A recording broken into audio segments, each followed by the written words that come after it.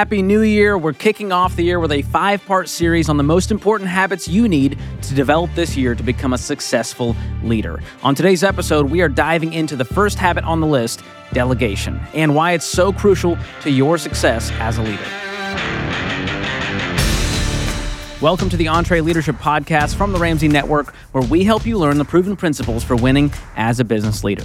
I'm your host, George Camel, and each week here on the podcast, I sit down with some of the best leadership minds out there to help you grow yourself, your team, and your profits. For our first segment today, we've got Dave Ramsey on the habit of delegation, why leaders don't want to delegate, and what it looks like to win at delegating. In our second segment, we've got speaker and #1 best-selling author James Clear. You know him from his book, Atomic Habits, and he's going to share how to start new habits that actually stick so that you can take these leadership habits we're laying out in the series and instill them in your lives each week. Then stick around to the very end because we've got a special announcement from Dave Ramsey about the future of this podcast. Joining me now for our first segment is Dave Ramsey, founder and CEO of Ramsey Solutions. Dave, welcome back. Well, thanks, George. And Happy New Year to you. Happy New Year to you. So as we are jumping into this series, we know that delegation is one of the most missed habits that can hurt leaders as they try to scale and grow and develop. And you actually released a quick read book on this. Why now?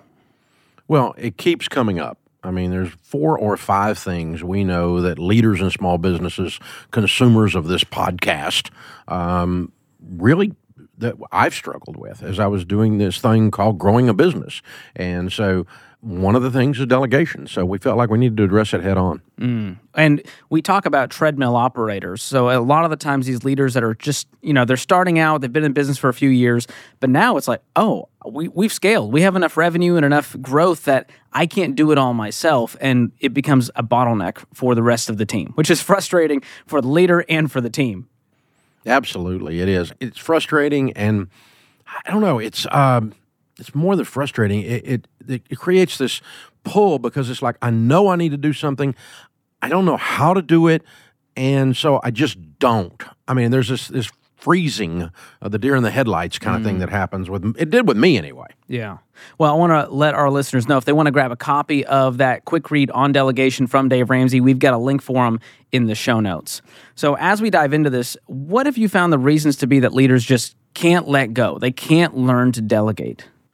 Well, I mean, it is tied to the whole thing of getting the right people on the team.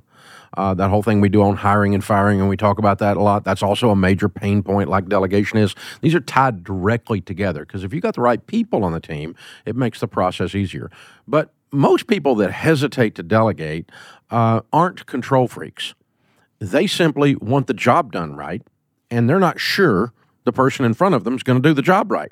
So not delegating in that situation would be called wisdom, right? You don't want to hand the keys to a car, a $50,000 car, to a 14-year-old who's never driven. I'm not delegating that. That's wisdom. That's not, you're a micromanager, Dad. No, I'm not going to let you tear up my dadgum car. I've worked hard to build this business, and you're not going to screw it up with your, by your ineptness, your incompetence in these areas. So it is wisdom in a lot of cases, but we kind of accuse ourselves in our own minds. Sometimes external forces accuse us of being micromanagers. If that's the situation, you're not really a micromanager. You're wise, and you need to be training people to where they are competent to carry it so you can turn it over to them. Yeah, what I love about that is it holds the mirror up to the leader going, I haven't done a good enough job showing this person how to do this. We just assume in our minds, we hired them. We're giving them a paycheck, Dave. They should just know how to do it, like the exact way I want. Yeah, not only do they not know how to do the particular thing, which they may have been trained to do the thing, but do it the way you want it done inside your brand, inside your business. It's got your thumbprint, your fingerprints all over it, and people aren't going to look to the guy that messed it up. They're going to look to you. You own it. You run it. It's got your face, your name on the thing. And so, your heat and air guy, your technician tears up somebody's house, they're not going to point their finger at that guy. They're going to point your finger back at the guy that owns the thing and says, you let a doober in my house. And so you got to go through that. So when I first started delegating, I did it for the wrong reasons. I did it because it was work. I just was frustrated. I was overwhelmed. I couldn't get to it. And so them doing anything was better than me doing nothing because I was overwhelmed. And that was really a bad basis for delegation. Another reason I delegated was, and this is actually a good reason, was it's something I didn't know how to do. I have never written a line of code yet. And I've got almost 500 people on our team here in technology that write all kinds of lines of codes. And it's like a big joke that I own this technology company and I can't spell technology. But those are people that know how to do something I don't know how to do. They're a specialist. In a sense, as if you hire someone to do your taxes. That doesn't work on your team necessarily, but same thing. You're delegating the tax work because you don't know how to do the taxes, and that's a smart thing to do. That's different than the frustration thing. That's saving you a lot of time and energy. And all this delegation, it reminds me of marriage in the sense that we assume the other person is just going to be a mind reader and know exactly what we're needing, how we want it done, do it perfectly, and that causes a lot of tension. And so we've got to get good at this habit. But what needs to be true for someone to get good at this? Because you mentioned your kind of turning point where you started to get good at it. What was true in your life at the time where you went, oh, this is working, and I actually enjoy delegating now? Well, the first thing I did is I started realizing there was a nobility to delegation, as my friend Gerber says in the book E-Myth, to work on your business, not just in your business. The business was never going to grow. It was never going to get bigger because I was controlling everything, because A, I didn't have the right team in place that had the right skills, and B, I'd never trained anyone to be able to be comfortable to hand off to them. And so there's a nobility that says, A, I don't know how to do everything. That's a humility of a nobility of humility. And then there's this thing of, I want to do something bigger than I can do by myself. And so I've got to learn this skill. Once I dove into that, I finally poked around and I discovered what became the thesis of the original EntreLeadership lesson on delegation, still is the thesis on that lesson, and the thesis of this little quick read. And that is, here's the secret to delegation, right here. Ready? 1, 2, 3. If you can trust someone's competency and you can trust their integrity, you can delegate to them. Are they going to tell the truth? Are they going to do the right thing? Are they going to take care of the customer? And do they know how to write a line of code? Do they know how to fix the heat and air? Do they know how to do the thing? And are they going to do it in a way that they act like they care and they act like they're one of the owners of the business and emotionally? And then you're ready to delegate to them. And I figured out about myself, I'm really not a control freak. I just am very protective of the name Ramsey and what it means. And so I don't want to turn something over to someone who's going to screw it up. But as soon as I can find they're not going to screw it up because they're competent and they have integrity, I love not doing all the work. It's a lot more fun. I can get a lot more done. I can be a little lazier. I can be places where I'm not. I delegate the crud out of everything around here once I find people that I can delegate to due to their competency and their integrity. Now, how do you know that that's the case? Well, you've trained them, you've spent time with them, you've mentored them, you've listened to them use very similar phrases that you would want them to use because the same thing would have come out of your mouth. Can you finish my sentences is one of the sayings we say around here all the time. And if they can do that, if they're going to do it the way you want it done from an integrity perspective and a competency perspective, it's a joyous affair to delegate to that person. But that involves the quality of the person. You can't put a doofus in the seat and never train them, okay? No donkey's going to become a thoroughbred no matter how hard you train them, all right?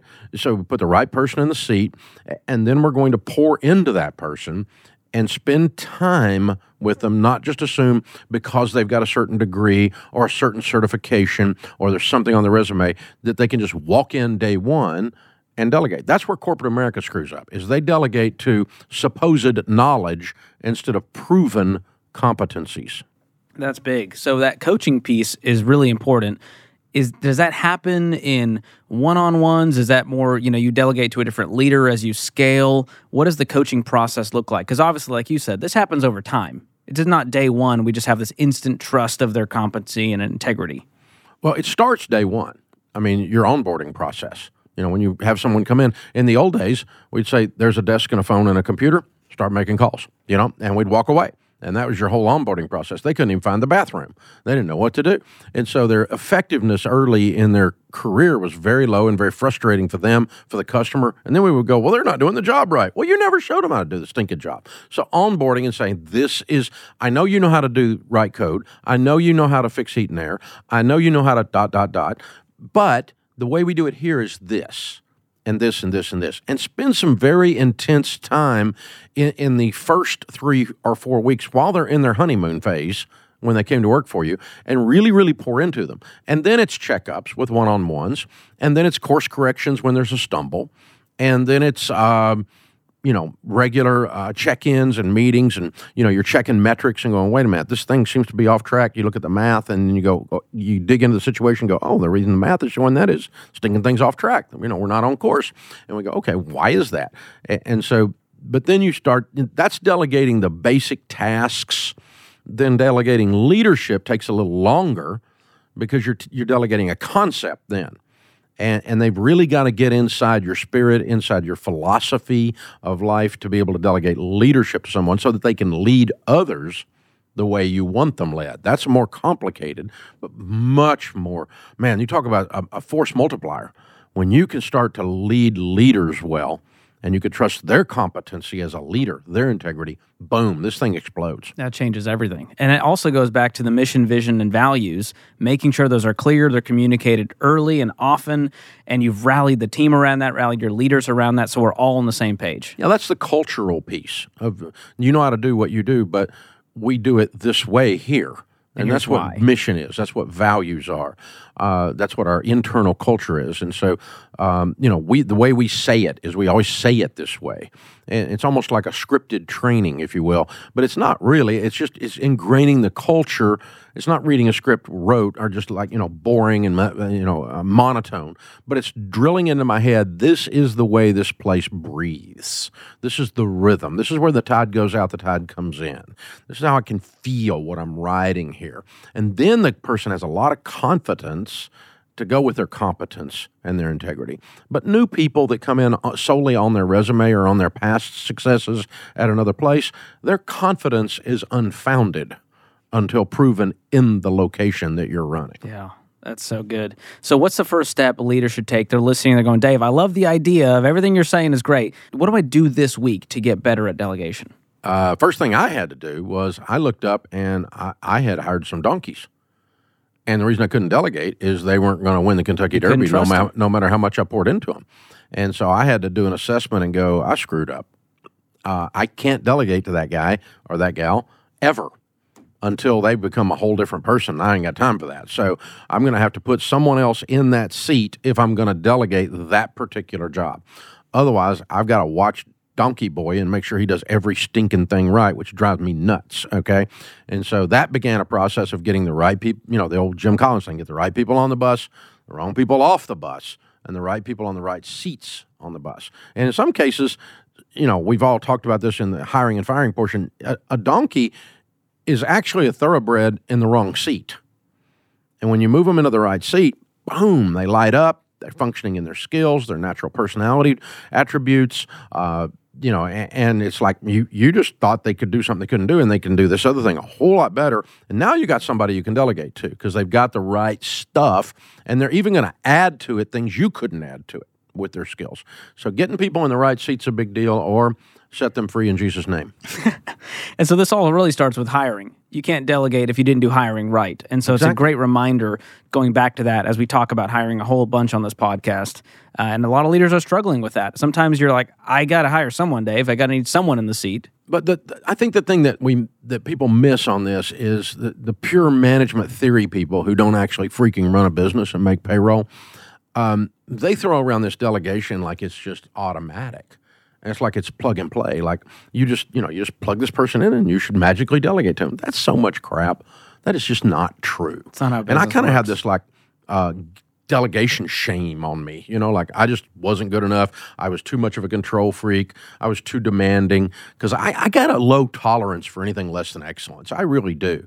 And so I thought it was just me being a hard butt or me being crazy or whatever. And so I'll never really be able to grow anything because nobody will do it like I want it done, all that. And it really was none of that. I was actually being wise because I had someone I couldn't delegate to. And, again, giving a 14-year-old the keys to your $50,000 automobile is not delegation. That's stupidity. And so I want to tell our entree leaders out there, I want to set you free.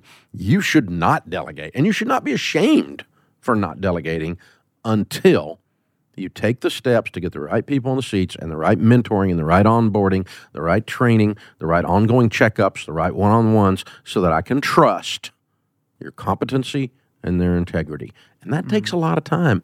But once you get it done, it saves a lot of time. Yeah. Man, so much wisdom in that, Dave. Thanks for giving us the Spark Notes of the Delegation quick read. I want to make sure all of our leaders check that out. And if you want to hear more from Dave, he's going to be at EntreLeadership Summit 2023. We are ramping up for it. We've got an incredible speaker lineup, not just Dave Ramsey. We've got Malcolm Gladwell, Dr. Jordan Peterson, Maneet Chauhan, Patrick Lencioni, Willie Robertson, Ken Coleman, Dr. John Deloney. Need I say more? They're all going to be taking the summit stage, and a few of them will be on the podcast this month, so it'll be a little teaser of what's to come. And it's all happening right here in Nashville, Tennessee, May 30th through June 2nd. Don't miss it. Go to entreleadership.com/summit to secure your spot.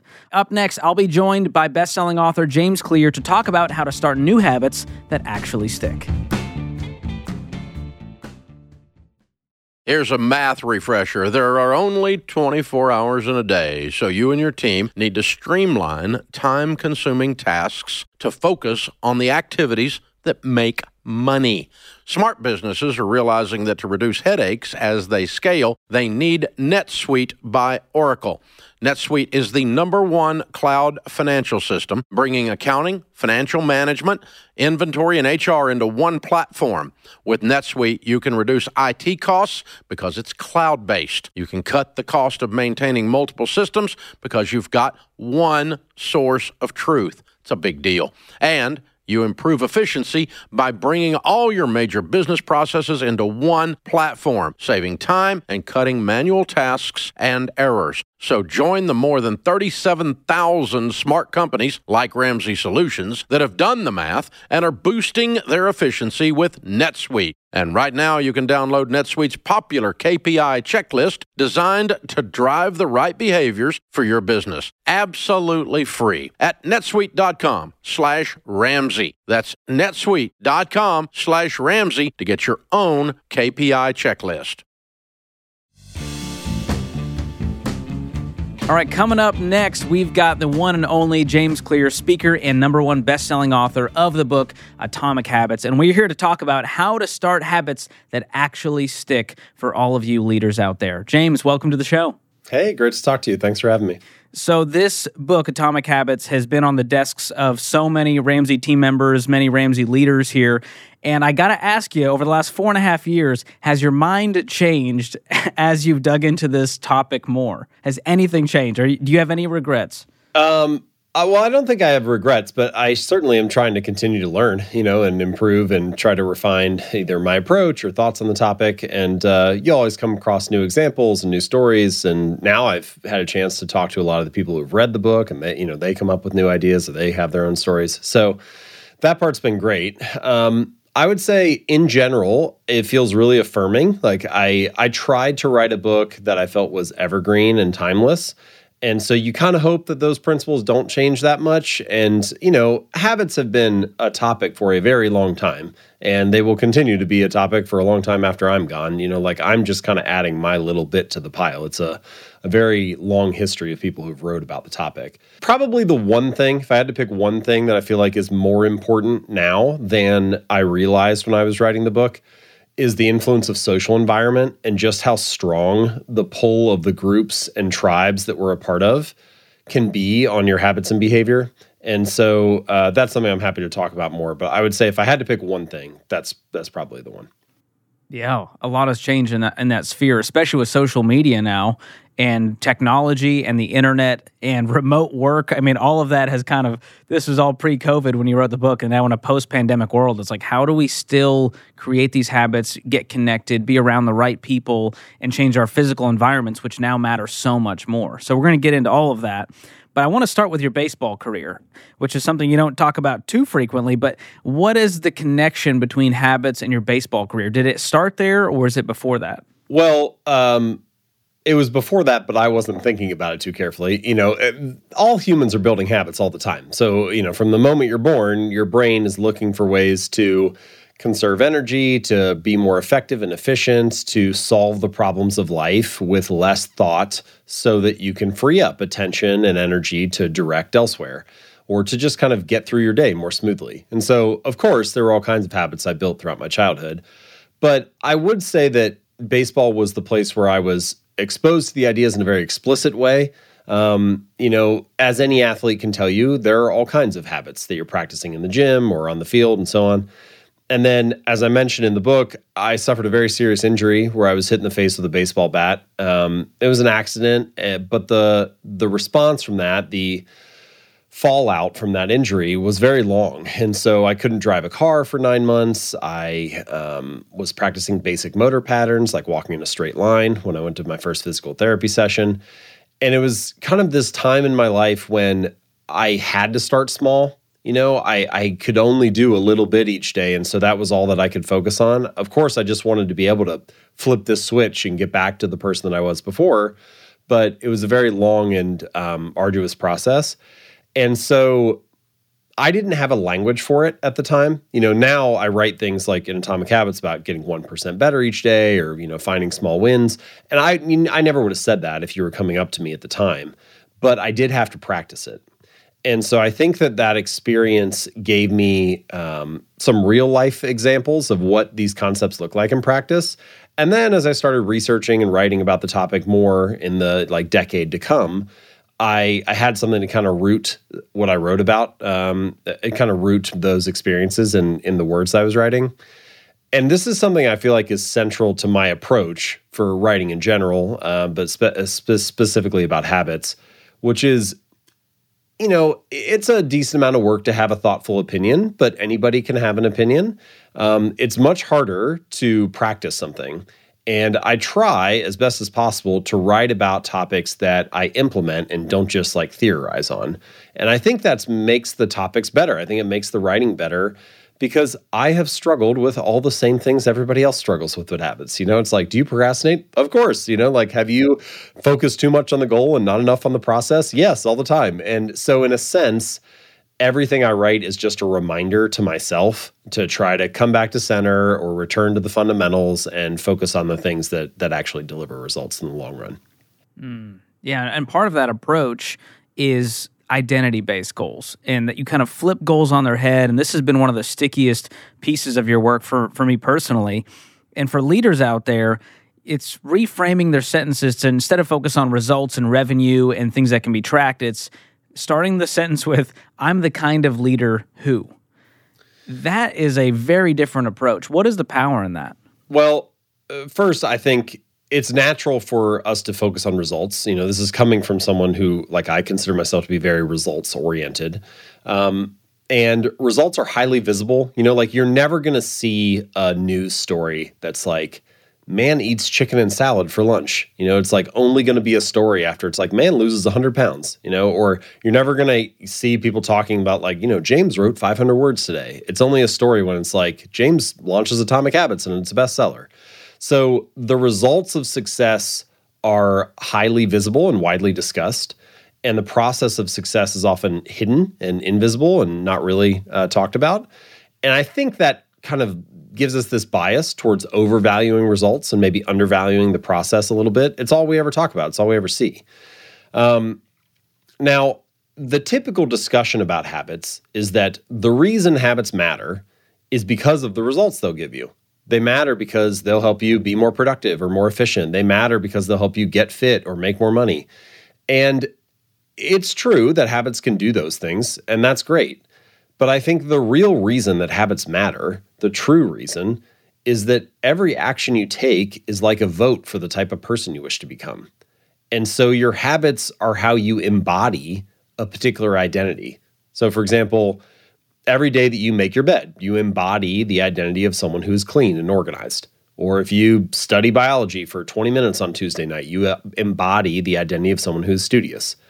And all of your experiences in life matter, they all shape who you are and part of your story. But your habits, by virtue of the fact that they get repeated over and over again, they cast more votes on the pile. They provide the bulk of the evidence. And so as you repeat habits, each time it's you add another vote and you start to shift the weight of the story in favor of being that kind of person.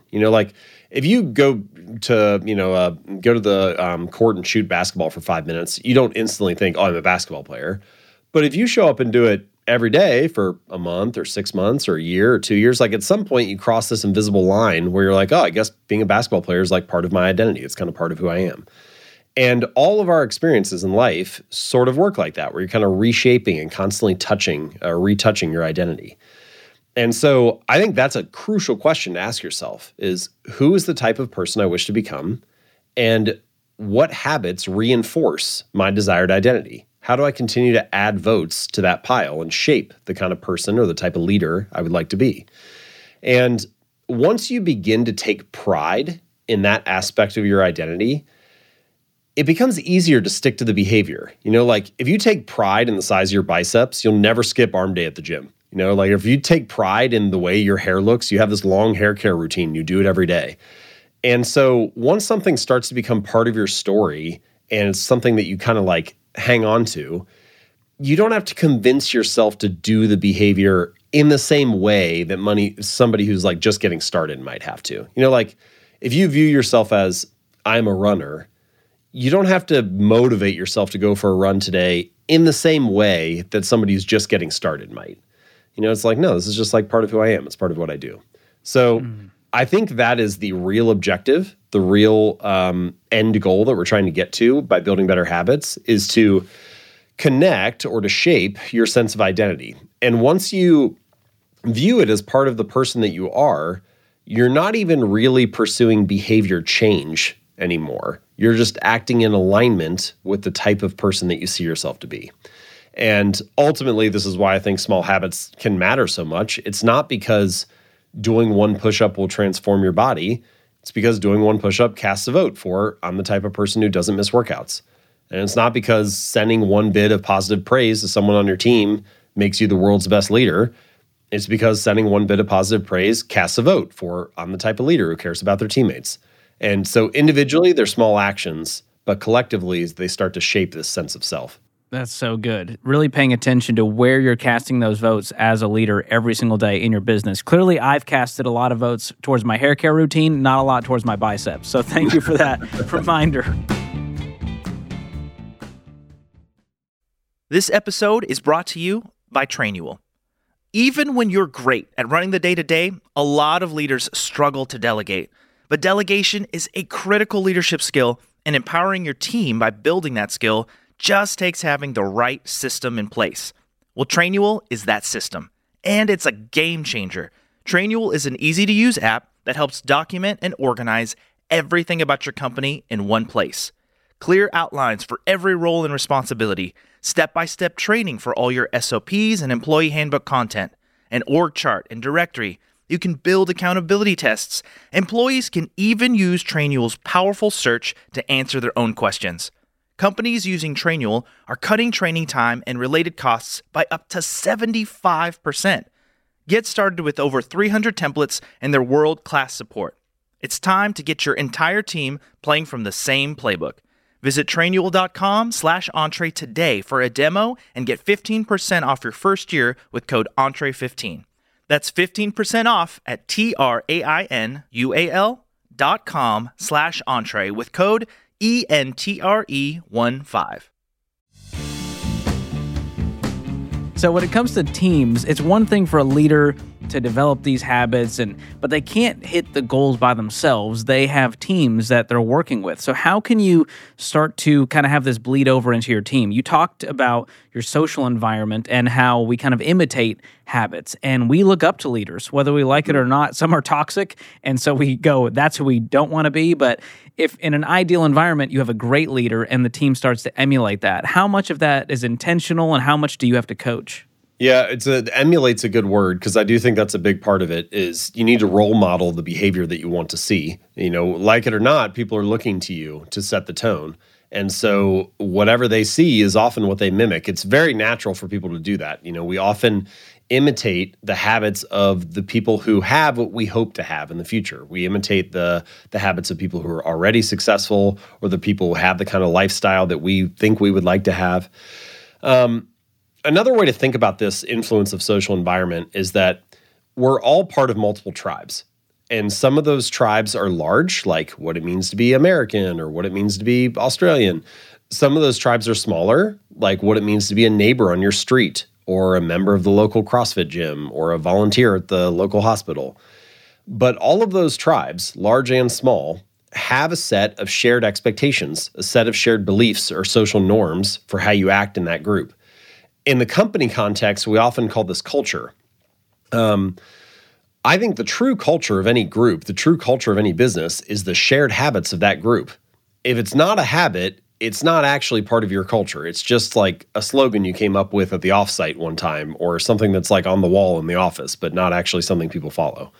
So as best as possible, I think this is the punchline, you want to join groups where your desired behavior is the normal behavior. Because if it's normal in that group, it's going to be very motivating for you to stick to it. You know, we perform habits for multiple reasons. Sometimes we perform habits because of the results that they'll get us, but we don't only do it for that reason. We also perform habits because of what they signal to the people around us. So it's kind of like, hey, I get it. I fit in. I understand how you belong here. You know, like people will join a CrossFit gym and think that they go to like get in shape. And then 6 months later, they're all eating paleo and wearing the same brand of knee sleeves and buying the same workout shoes. And like they weren't trying to do any of those habits when they started. They just soaked it up as being part of that group. Now, if you're thinking about this through the lens of a leader, I think sometimes the groups that you want are ready-made, like that pocket's already there for you, and you just need to either get into it yourself or you need to get your people into those groups and they can kind of rise together.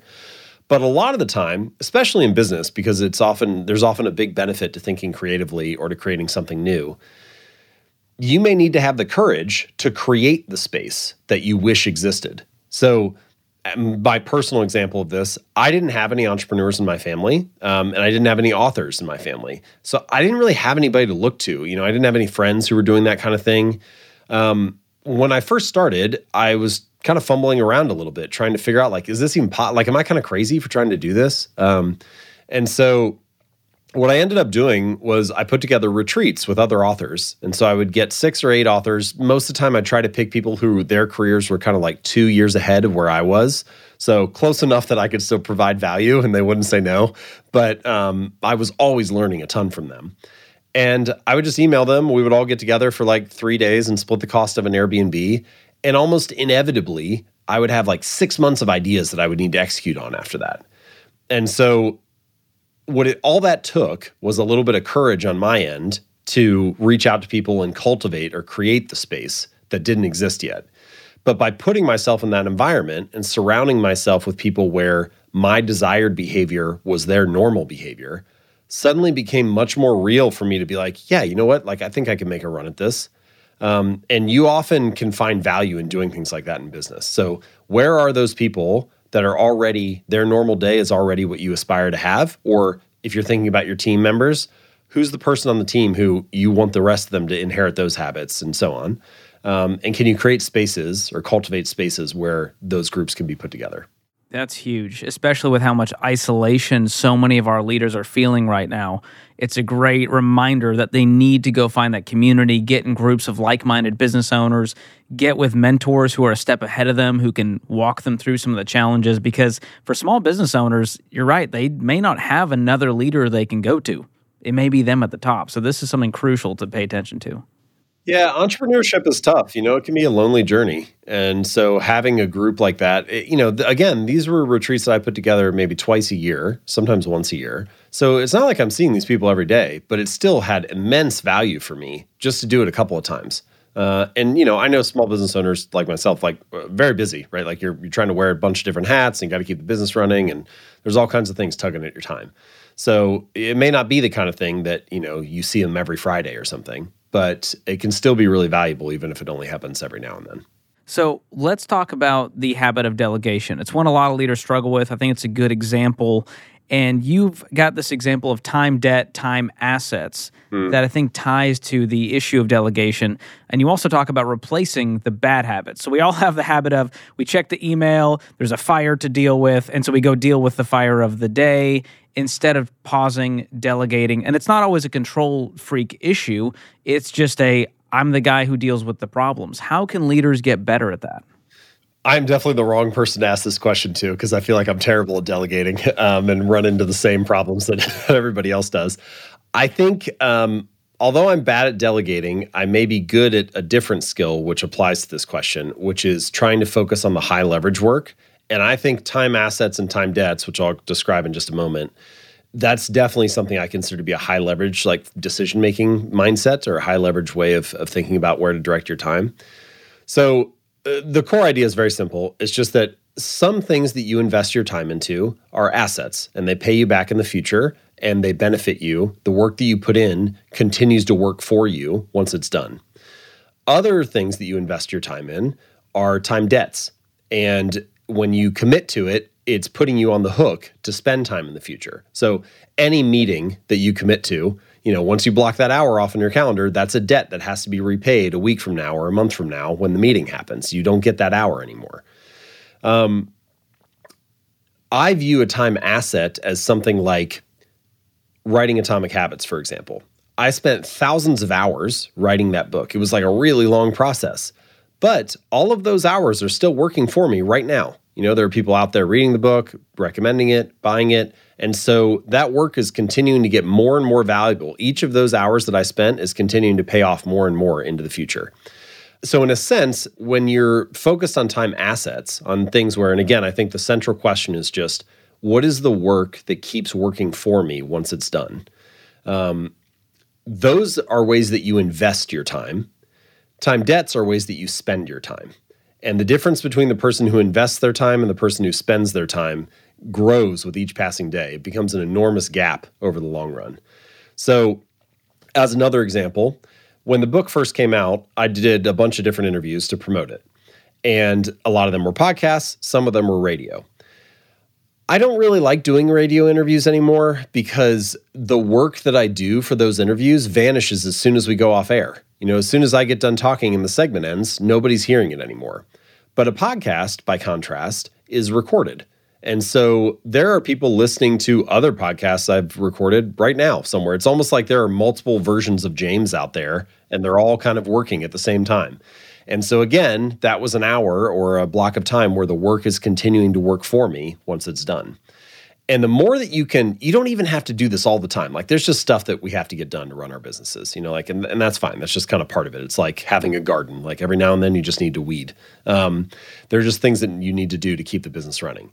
But if you can just do one high leverage thing a day like that, where the hour that you spend or the time that you spend is going to keep working for you once it's done, man, you only have to do that for a year or 2 or 3, and all of a sudden things are way easier than they were before. The person who continues to invest their time rather than spending their time, it's almost like it becomes easier to get better results once you get that flywheel running, once you get the snowball rolling downhill. So I think that is time assets and time debts is just one way to think about it.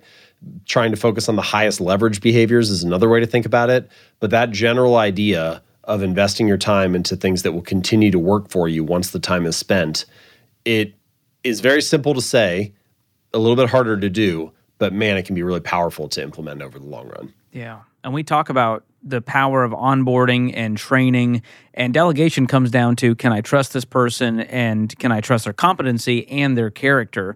And when you do that training and you hand it off to them and they accomplish it, you go, oh, it worked. Now it's a time asset. Now I don't have to do that ever again, and I can focus on what really matters, work on the business instead of in it. So that's such a powerful analogy. I don't think that I'm very good at this, but that's a good example of this same kind of philosophy, which is, it might take more time up front to properly train the person and invest in them a little bit and make sure that they have everything that they need to do the job the way you hope it can be done.